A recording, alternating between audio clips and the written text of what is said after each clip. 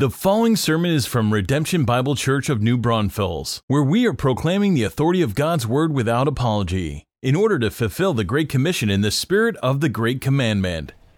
But let's get into God's Word together, shall we? Turn in your copy of God's Word now to Mark 8:27. Mark 8:27. What I would encourage you to do this morning is actually keep a bookmark here in your Bible in Mark, because we're going to begin the second half of our study of Mark, our verse-by-verse study. So there's some bookmark things that you have there. If you don't already have one, you can pick up one of these handy, like how to have a quality quiet time bookmarks out at our connection table. But I would say put that in here because we're going to go verse by verse through the rest of Mark. And so as you turn there to Mark 8, what you should know actually is, if you're new with us today, is that way back in the spring and summer, doesn't that seem like a long time ago? We were journeying through verse by verse through the first 8 chapters of Mark, and then we took that break to kick off our ministry year with the Authentic series. But today we're back into Mark. Actually, where we just kind of drop into this morning is on the top of a mountain peak. We're at the mountain peak of the entire book. It's the pinnacle of the passage. Any mountain climbers in here? Anybody ever summited a mountain? You know, a few, maybe. You're like, yeah, I went up that hill outside of town. It's like 800 feet above sea level or something. No, but we are in the book. If you think of Mark leading up to this point, he has repeatedly forced us, as we've read, to ask the question, who is this man? If you remember chapters 1 through 8, Mark just very directly, very intentionally laid out the life of Jesus. So we would ask this question, who is this man? And at every instance, in every story, in every ministry and teaching of Jesus, we were left to answer that there's no one like this guy. There is no one on the face of this earth who has ever lived or will ever live that is like Jesus. He is unique. And not in the way that your Uncle Bob is unique, but in the way that only Christ, as God and man, is unique. And so here, really, as we stand upon the peak, as we are in this passage and we take in the views all around it, we see now with crystal clarity just who Jesus is. And so if you would, join me at the cusp. Would you join me as we take this last step and see the view? Turn now, if you haven't, to Mark 8:27, and I want to read through the end of the chapter. Follow along in your copy, and I'll read it here for us. Mark 8, beginning in verse 27, says this. And Jesus went on with his disciples to the villages of Caesarea Philippi. And on the way, he asked his disciples, "Who do people say that I am?" And they told him, John the Baptist, and others say Elijah, and others one of the prophets. And he asked them, "But who do you say that I am?" And Peter answered him, "You are the Christ." And he strictly charged them to tell no one about him. And he began to teach them that the Son of Man must suffer many things and be rejected by the elders and the chief priests and the scribes, and be killed, and after 3 days rise again. And he said this plainly. And Peter took him aside and began to rebuke him. But turning and seeing his disciples, he rebuked Peter and said, "Get behind me, Satan, for you are not setting your mind on the things of God, but on the things of man." And calling the crowd to him with his disciples, he said to them, "If anyone would come after me, let him deny himself and take up his cross and follow me. For whoever would save his life will lose it, but whoever loses his life for my sake and the gospel's will save it. For what does it profit a man to gain the whole world and forfeit his soul? For what can a man give in return for his soul? For whoever is ashamed of me and of my words in this adulterous and sinful generation, of him will the Son of Man also be ashamed when he comes in the glory of his Father with the holy angels." And this is God's word for God's people. And so, as you've heard me read this, as you've followed along from the top of the mountain, let me ask this question: who is Jesus? You can say it. I love responsive feedback. Who is Jesus? He is the Christ. He is the Messiah, the anointed one. And you know what's interesting about this passage? What's likely been a few years of tagging along with Jesus, of hearing him teach, of observing his miracles, it now finally sinks in for the disciples. John tells us in John 1:41 that Andrew kind of got the picture when he first met Jesus. And then Andrew goes and he tells his brother Peter, he says, hey, you got to come with me. Look, I've found the Messiah. And other than that, really at the beginning of his life, it's not necessarily seen until now, after seeing these years of who Jesus is, of being with him. They can now confirm, they fully believe that this is Christ. This man is the Messiah. And so the rest of Mark really hinges upon our understanding this fact of just who Jesus is as the Christ. Really everything from here on out, as we've been going up the mountain and seeing that Jesus is a man like none other, and now at the pinnacle he is the Messiah. And the rest of Mark now will show just how that Messiah changes everything.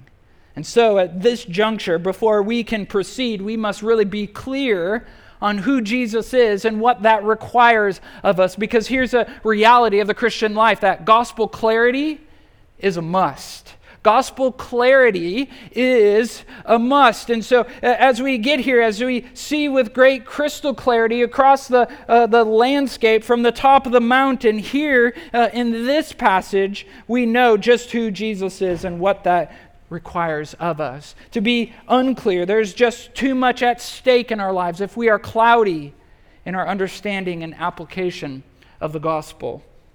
There's too much at stake if we are cloudy in our understanding and application of the person and work of Jesus Christ. And so as we work our way now through these verses, let's be clear about a few things. Let's be clear about three things to be precise. And here's the first one.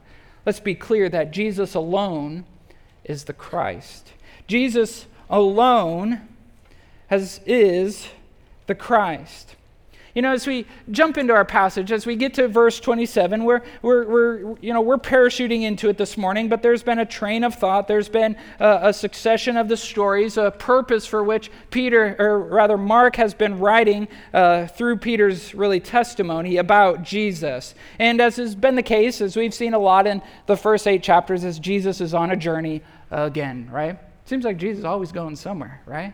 He's just always afoot, always walking around. He's always on mission, preaching and transforming lives wherever he goes. And so just to kind of recap, he was around Judea, around Jerusalem, and then in Galilee for a long time. And then remember, he kind of had that Samaritan push there in that region. Well, now we're told that he is really on the north end of Israel. He's walking to the villages of Caesarea Philippi, one of the northernmost cities. Not the northernmost, but if you know anything about the geography of Israel, this village and villages surrounding it were at the north tip. And it was named after two people, Philip the Tetrarch, that's why it's called Caesarea Philippi, and then obviously Caesar Augustus. And so he named it after himself, Philip the Tetrarch, so it wouldn't be confused with the other Caesarea by the sea, or Caesarea Maritime. This was a different one. It was in ancient days before this called Paneas, however you pronounce it there, but he renamed it because it was very beautiful. It was a city at the foot of Mount Hermon, and there was some springs and a grotto, and really a center for false worship and false teaching there. But these beautiful springs were the source, one of the sources, the many sources actually, of the Jordan River. So just to kind of give you perspective as to where he is, this is where Jesus is. And as he's on his journey, what's he doing? What does it say? He is talking to his disciples, right? Jesus is like the master walk and talker, right? He loves to walk and talk. And I would just commend this to you. If you have conversations that you need to have with like your spouse or your kids or somebody important to you, do a walk and talk. It's just a great thing. You get a little bit of exercise. It clears your mind. It's a great thing to do. I mentor a kid at one of the schools here in town, a 5th grader, and just getting to know him, I was like, hey man, you want to go for a walk and talk? Man, we walked for almost an hour, and he just was overflowing with information about his life. But Jesus is obviously the master walk and talker, and he's having a great conversation here. And he asks these two penetrating questions, doesn't he? First, he asks this one, who do people say that I am, right? Who do people say that I am? What is he asking here? He's asking about what is the popular opinion about me? You know, if Barna or Gallup or Lifeway Research was around in those days, what would the research say about the popular opinion of who am I? Right? Now they're not around, right? You know, we collect their data and then it could be like one of those questions on Family Feud. Like, who do people say that Jesus is? And survey says John the Baptist, Elijah, or one of the prophets. And all of these answers, they sound spiritual, even kind of biblical, but ultimately they're wrong. Some thought that he was John the Baptist, who was a great prophet who'd been beheaded and killed, and now he's back from the dead. Others, they knew Old Testament prophecy, and they knew what Malachi said, that Elijah would come back, that Elijah would come. So maybe it's him, or others are like, well, he says some really great things, he does some things, maybe he's a prophet. That's what popular opinion said. Close, but not quite.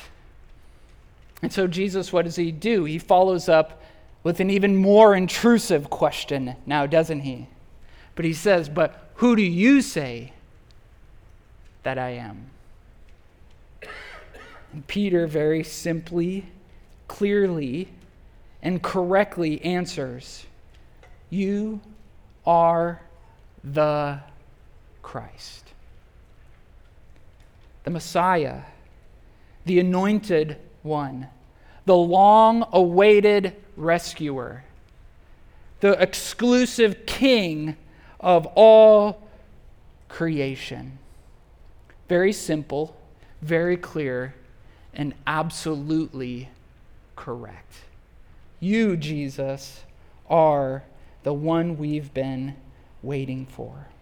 Jesus alone is the exclusive rescuer of the world. He says he's the Christ, right? And that's maybe a kind of a term that we use a lot. Like Jesus is his first name, Christ is his last name, right? My name is Blair Cushman, but it's the term Christ is not just another name, but a title.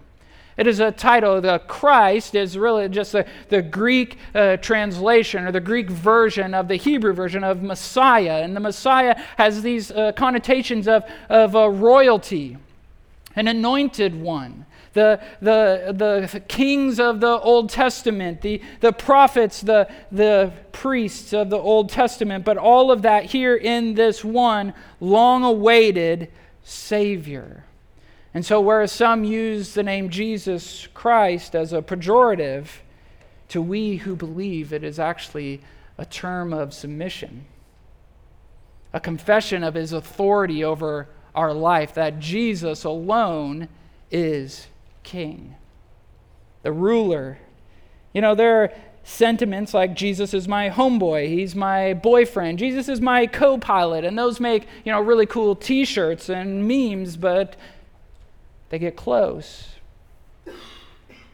but not entirely true. Even false religions like Islam, they would acknowledge that Jesus is a prophet, he's a good teacher, but not that Christ alone, or that Jesus alone, rather, is the Christ. And so while popular opinion can get close, runs counter to the truth. And so Jesus here in verse 30, then, the fact that he issues this gag order in verse 30 doesn't mean that he doesn't want them to tell it, but that it wasn't yet time for them to go proclaim it because some things had yet to be done. And so let me ask this. How do you answer the question? Jesus alone is the Christ. How do you answer that question? Let us be clear without equivocation. Have you confessed Jesus as the Christ? Not just as someone that's like your get-out-of-hell-free card, not just somebody that issues you your fire insurance, but is he the Savior of your life? Is he the substitute that stood in your place, the Lamb of God that was slain for your sin. If we were to survey popular opinion today, people would say, oh yeah, who's Jesus? They would say, oh yeah, he's that guy that died for sin, right? He's the guy that died on the cross. He was the good teacher, a nice guy. But what about you? Have you acknowledged and embraced and confessed that Jesus is your Messiah? This is the foundational confession upon which the church, upon which your life is built. It is the confession of Matthew 16, and Matthew's version of this says that the church is built on this confession, that where Jesus is proclaimed and confessed as king, there God is. There his Spirit is at work. The church is built and hell is held at bay. But beloved church, let us in our own lives, let us as a church be clear about this, that Jesus alone is the Christ. But let us be clear about this as well. Here's our second point in verse 31, that Easter was God's plan A for redemption. Let us be clear about some things this morning. Gospel clarity is a must. Jesus alone is the Christ, and Easter was God's plan A for redemption. See, immediately after Peter's confession, Jesus is like, you got it, right? You're right. Now I have to tell you about some things that are also about to go down. That's why he issues the gag order. He says, don't tell anybody yet, because he is now going to tell them, predict for them, to show them the way of what is about to happen. Those events we traditionally refer to as Easter. A term really that's actually foreign to the scripture, but it captures Jesus' suffering, his death, his burial, and his resurrection. That weekend, those events, these Easter events, Jesus must go through. Look at verse 31 with me here. He says, he began to teach them that the Son of Man, another reference that Jesus uses about himself, an Old Testament reference about the Messiah, the coming king from the prophet Daniel. He said he must, underline that in your Bible, he must walk this road if redemption and salvation was to be accomplished. This road of suffering, what he says here, he would suffer many things, be rejected by the elders, the chief priests, and the scribes, those who were the spiritual authorities over Israel. They would reject him, and he would be killed, and after 3 days, he would rise again. And this was something that the Jews in those days missed. They expected the mighty, victorious Messiah, the king who would come and deliver them from Roman occupation. See, the people in that time in Israel, they were under the rule. Roman authority had come and overtaken the land, and they were the controlling government over Israel, over the land, the promised land there. And so in those days, in their mind, what they saw in the Old Testament, when they thought of the Messiah, they thought of a mighty military champion. One who was undefeatable, one who was immortal. And now he's very plainly teaching them, it says in 32. He said this plainly. There was no mistaking it. He said, actually, you have rightly identified me as that Messiah, but I must first suffer, be rejected, killed, but I will rise again. There is no mistaking that this was God's plan A. This was God's plan A, the only way that we would be saved. And this was so shocking. Remember what their expectation was. They're so shocking that Peter, what does he do? He takes Jesus aside and to rebuke him, right? He's actually rebuking him. Imagine the audacity, He's like taking Jesus. Jesus, you are outside your mind. You can't die. You can't do this. What are you doing? Can you imagine the audacity? It's like a 4-year-old telling, his or her pre-K teacher, I know you've told me that 2 + 2 = 4, but nah. We've counted the beans and, 1, 2, 3, 4. I know that it's plain, it's right here, but let me tell you, no, it just doesn't work that way. No, it's ridiculous.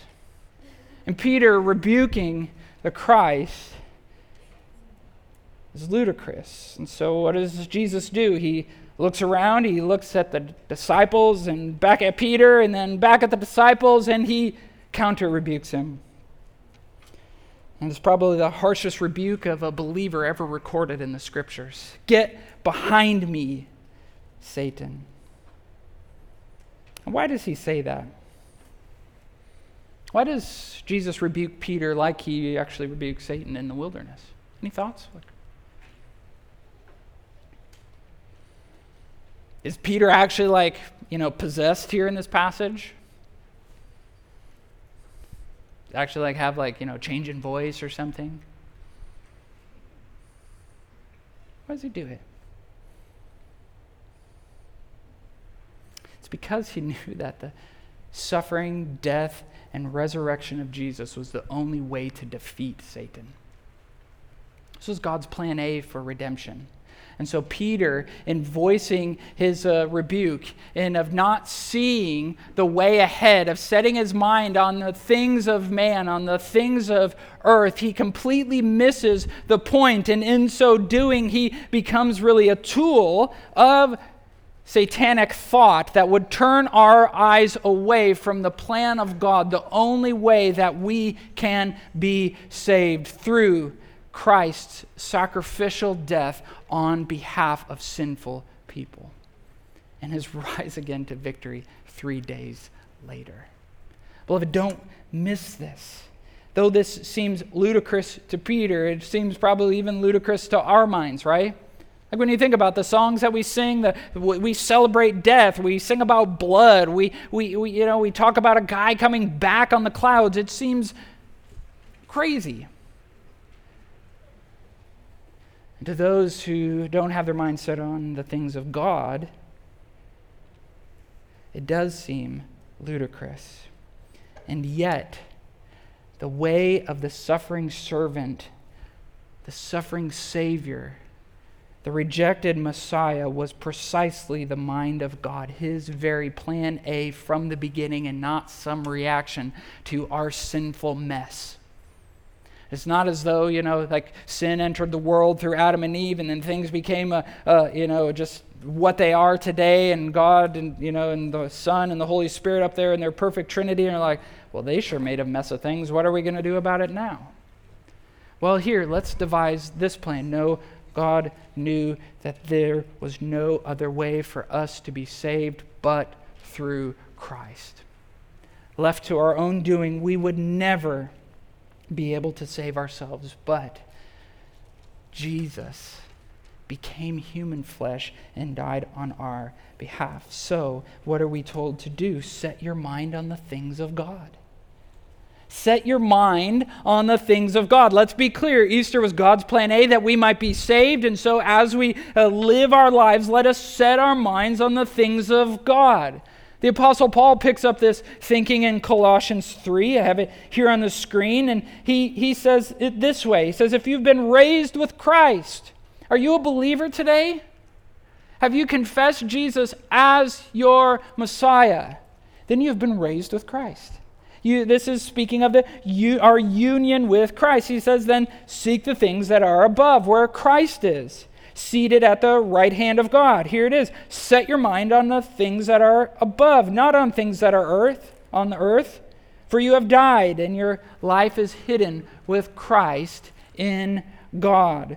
And so in the same way that Jesus is teaching these things about who he is and what his plan is, so too Paul picks this up as he's teaching this church at Colossae of sorting out some false doctrines about who Jesus is, some false teaching. Then the application is set your mind on the things of God. But how does our understanding of redemption, of salvation, of who Jesus is, how does it lead us to the application to set our minds on the things of God? Well, let me just say this. If God was as purposeful in carrying out his plan of redemption, you can bet he is also just as purposeful in planning out the details of your life. And so as we walk through this life, understanding the good news of Jesus Christ, we set our minds on the gospel. We set our minds on the goodness and sovereignty and the kindness of God.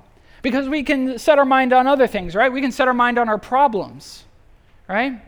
We can set our mind on our problems and we get fixed in our circumstances here and we can't see anything else. Our head is down where all we can see is where we're stuck and we can't see out of it. And if our mind is set there, we will miss the purposes of God, just no matter how ludicrous they might seem.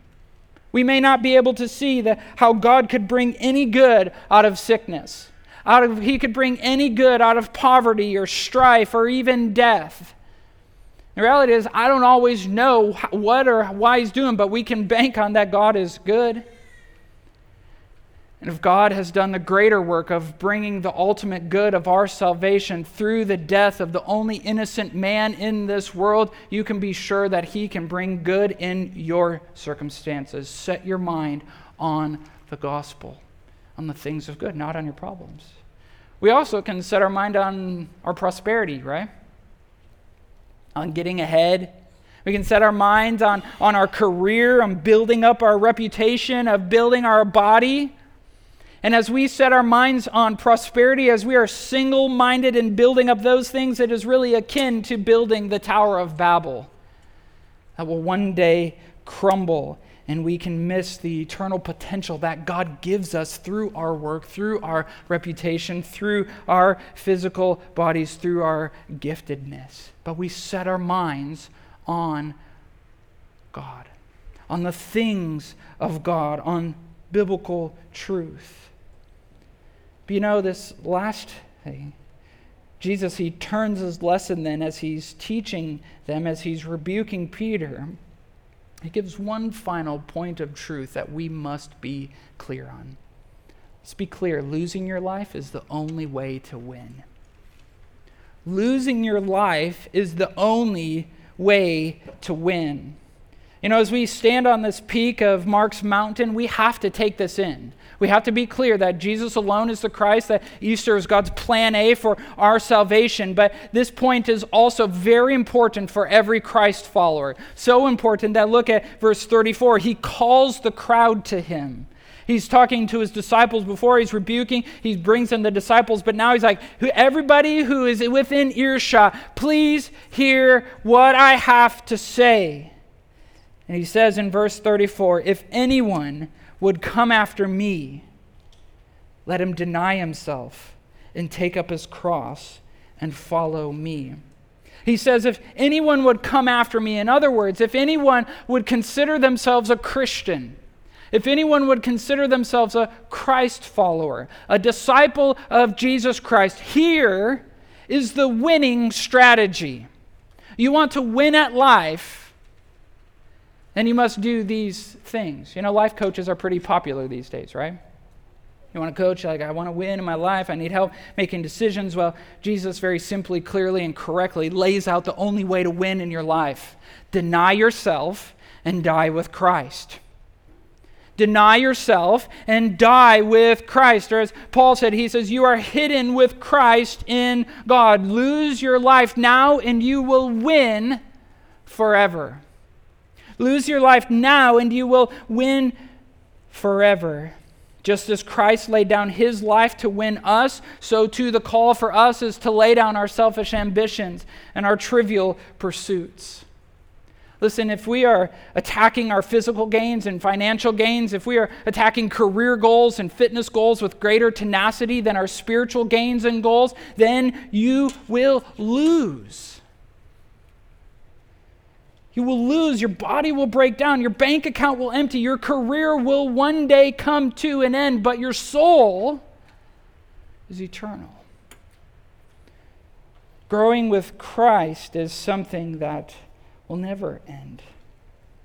You know, there's a great example of a man who had the whole world, so to speak. Have you ever heard of the man Charlemagne?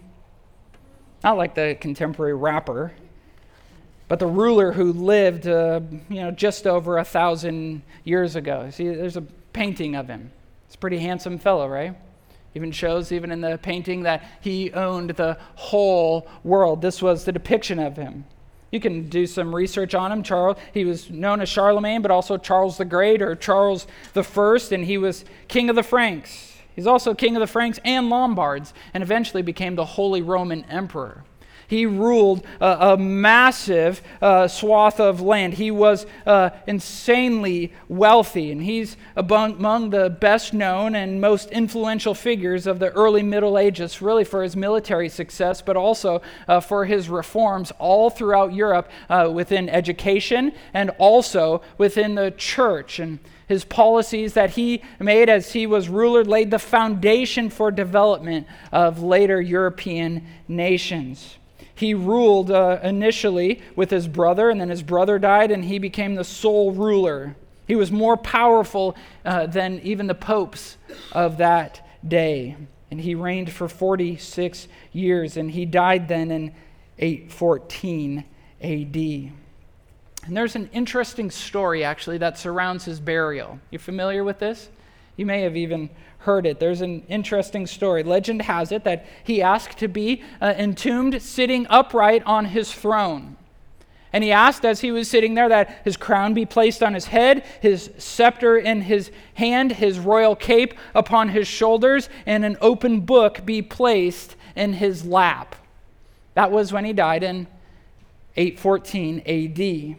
But nearly 200 years later, the Emperor Othello determined to see if that was actually the case. And so he allegedly sent a team of men to open the tomb and make a report. That's like thinking of 200 years later and going in, opening a tomb. Maybe you're more adventurous than me, but that just sounds like a gruesome request. But they found the body just as Charlemagne had requested, interesting enough.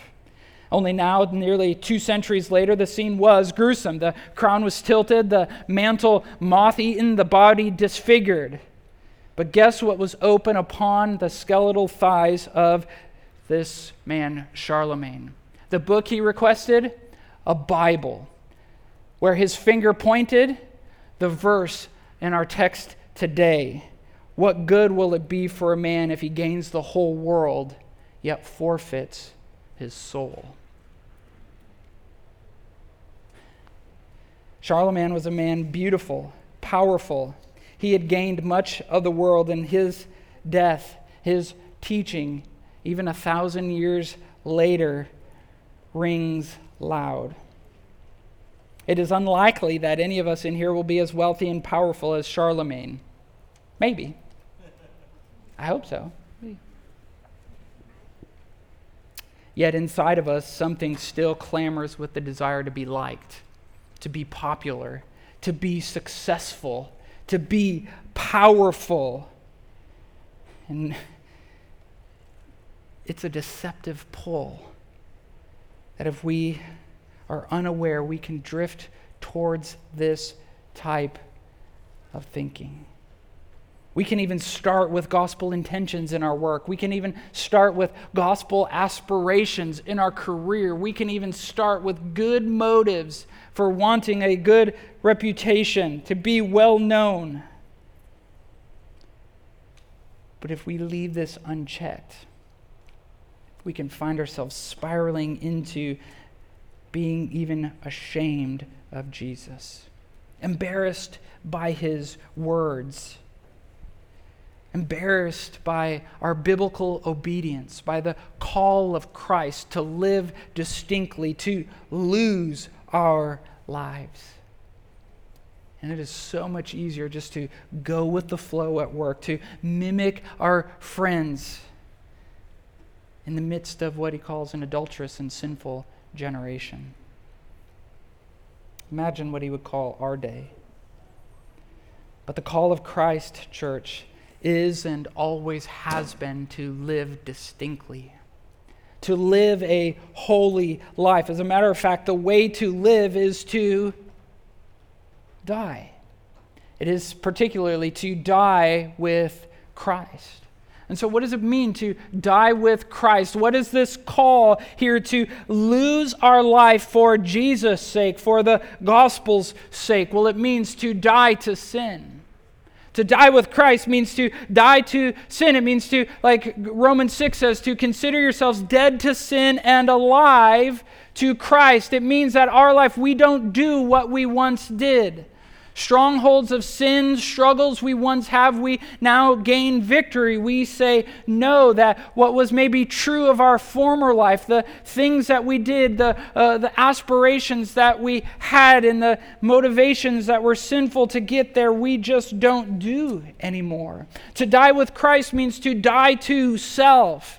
It means that we are eager to put the Lord first. It means that we are eager to have Great Commission purposes. It means that we put others before ourselves, where as a believer, that sacrifice is the joyful norm of our life. Where we are willing to lay it down in our marriage, in our parenting, in our work, in our school, for our friends. We die to self, and we also die to our success. To die with Christ means that we die to success, what the world defines. That our bank account has to be a certain place at a certain time, that we must be somewhere in the corporate ladder by certain periods in our life, that we should have kids, that we should be driving these vehicles, the list goes on and on. But we die to worldly definitions of success, and rather we seek to grow in godliness. We are taking steps in our understanding of theology and our understanding of the Bible, even more so than we are gaining understanding of our hobbies and the things that we like to do for fun and recreation. That our pursuit of understanding who God is a noble, successful pursuit. That we are just as eager to grow in responsibility and Great Commission responsibilities and our responsibilities at church as we are at work, in the clubs that we're a part of. But beloved, the call here, the way to win, is to die with Christ. And you will win. And let me just tell you something. This changes everything. It is a sobering call. We read these words and we're left to think deeply about our life. We're left to ponder the motivations of our heart. We're left to reorient the way that we think and how we make decisions. But beloved, this is how we win. The lowly way is the way to win. It's the way of the Lamb, the meek and mild and humble one, and not the way of the dragon. And this changes everything, which is precisely what Jesus does he not? Jesus changes everything. And it's this strategy here, why I said we're on the mountaintop, because it is this strategy, it is these truths that influence the rest of Mark. As Jesus is going to go on in coming chapters here and begin to teach us on things like love and marriage and sin and taxes and all of the things that are about to come. As he teaches, it is influenced by this winning strategy. And so this morning, we must see clearly these truths if we are to make our way down the mountain, letting the Word of God light our path. It is these truths that we cannot in our lives and as a church back down from, soften, or neglect. Otherwise, we will lose.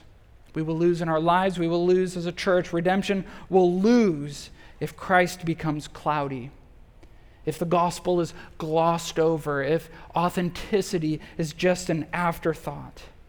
But let us as a church, as a people united together, champion Jesus as the Christ, as the gospel, as the solution, together, losing our lives, that we might win to the glory of the Father.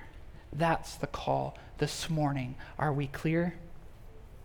I pray we are. Let's pray now together. God in heaven, we love you and we love your word. God, these are truths that are sweet to us. They're truths that are sweet to we who are your children, and yet they are also sobering truths, God. They are sobering truths as we examine the manner of our life today. God, but we want to win. We want to win your way. We see, Christ, that you have won on our behalf.